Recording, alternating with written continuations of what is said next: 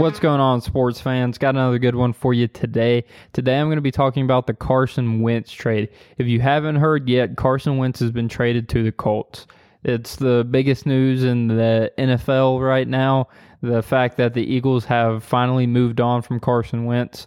They did get a 2021 third-round pick and a conditional 2022 second-round pick, which could end up being a first. What I've read about that was that it's based on the amount of percentage of snaps that Carson Wentz takes this season, or his health, basically. If he's healthy and he's taking, the majority of the Colts snaps, then I'm not sure how it ends up actually working, but that's how it could potentially end up being a first for the Eagles. Now, I want to talk about who I think won this trade, because obviously that's how we want to look at things here. We want to look at who do we think won this trade. And I think it's mutually beneficial for both these teams, but if I had to pick one team that was really winning this trade, I think it was the Eagles by far. And I think that a lot of people are hating on the Eagles, or not so happy about the decision to trade Carson Wentz, because you didn't get that much out of him. You only got a 2021 third round pick and let's say a 2022 second round pick at worst. So you got a third and a second. And for a guy that was an MVP candidate, a shoe-in before he got hurt in 2017. So really not that much in the grand scheme of things, especially after you saw what the Rams gave up for Matthew Stafford. I'm sure Eagles fans were really thinking they were going to get a lot more, but they didn't. But I certainly think that this was a great move by the Eagles. For one, you had to get Carson Wentz out of there. You knew Jalen Hurts was going to be your guy, at least going forward, out of the quarterback room that you had. You weren't going to move on with Carson Wentz. That relationship in Philly was unsalvageable. So you had to move him. While you didn't get that much for him, for one, you do get rid of that big contract that you gave him. You get that off the books. And I know that was probably very worrisome for the Eagles, because they're like, hey, we're going to have to pay this dude a lot of money if we can't get him gone.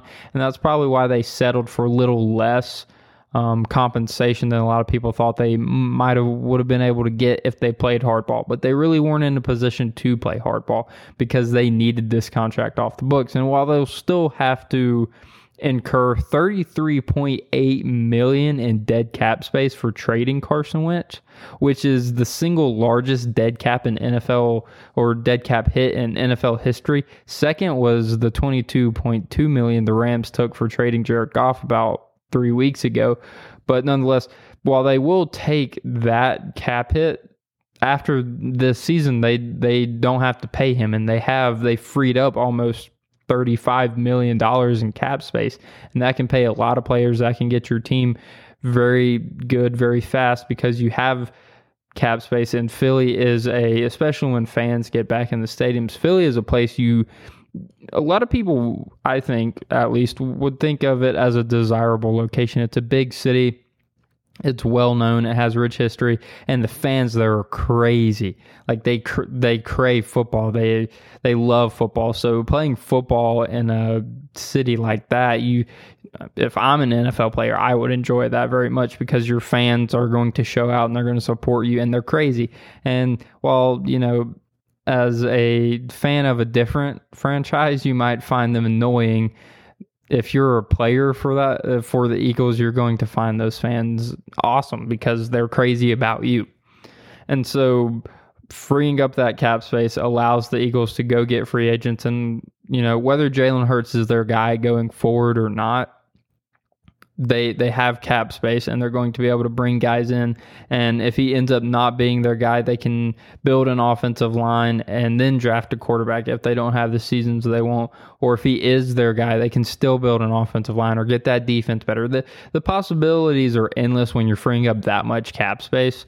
And so a really good move by the Eagles, although a lot of people weren't crazy about them not getting that much for him. Now, moving on to the Colts side of things, I really think they had a great trade too. I think that Philly won the trade hands down, but I think the Colts got a lot out of this. they lost Phillip Rivers this offseason to retirement, and so they needed a quarterback replacement.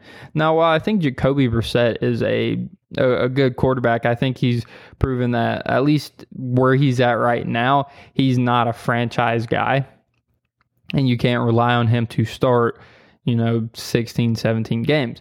So you needed a guy. And while Carson Wentz has battled with injury, he was a really good quarterback when he first started. And you want to know who his offensive coordinator was when he first started? It was Frank Reich, Frank Reich. I'm not sure how to say his name. Like, I butcher everyone's name. Sorry. But he was the Eagles offensive coordinator back in 2016 and 2017 when Carson Wentz was on his MVP tear before he got hurt. He ended up leaving and taking the head coaching position in Indy. And now that these two are reunited, I think it could be the spark that, revives Carson Wentz's career, because that's what he needs. He needs a revival. This dude was a stud. He was playing at an MVP caliber level. And I think the MVP caliber is tossed around too much, but like playing at that high of a level that Carson Wentz was playing is insane. And so if Frank Reich can even get a little bit out of Carson Wentz, because Phillip Rivers did not have that great of a season, and that team has a amazing defense and weapons on offense with an incredible offensive line. And so I think if they can just get a little bit of the old Carson Wentz back, if he can just not overthrow his receivers and not throw a ton of interceptions, if I'm Indy, my benchmark for Carson Wentz is for him to make a jump similar to what Baker Mayfield did this season. Baker Mayfield last season was turning the ball over way too much, and it was costing the Browns greatly.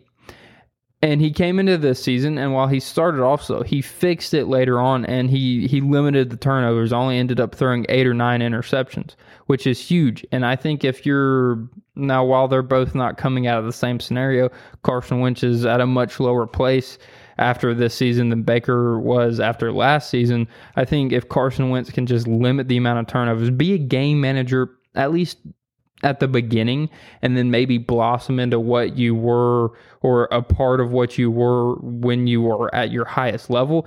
So I really think this deal could work out great for the Colts as well. My only problem is, though, they do have to pay Carson Wentz. They have that huge contract on their cap space or with their organization now. And so if Carson Wentz doesn't pan out, it's going to be hard to get rid of him. I'm not sure how many years he has left on his contract, but even if you think you need to move on from him after this year, it's going to be hard to move him because people have already seen, hey, this dude, his career can't be revived, and no one's going to want to trade for him. And if you cut him or you keep him, you're going to have to pay him, and that's going to hurt your cap space, and you maybe won't be able to bring in guys you would want to bring in free agency. So that's something to keep an eye on, but I really do think both teams benefit from this trade a great deal, actually.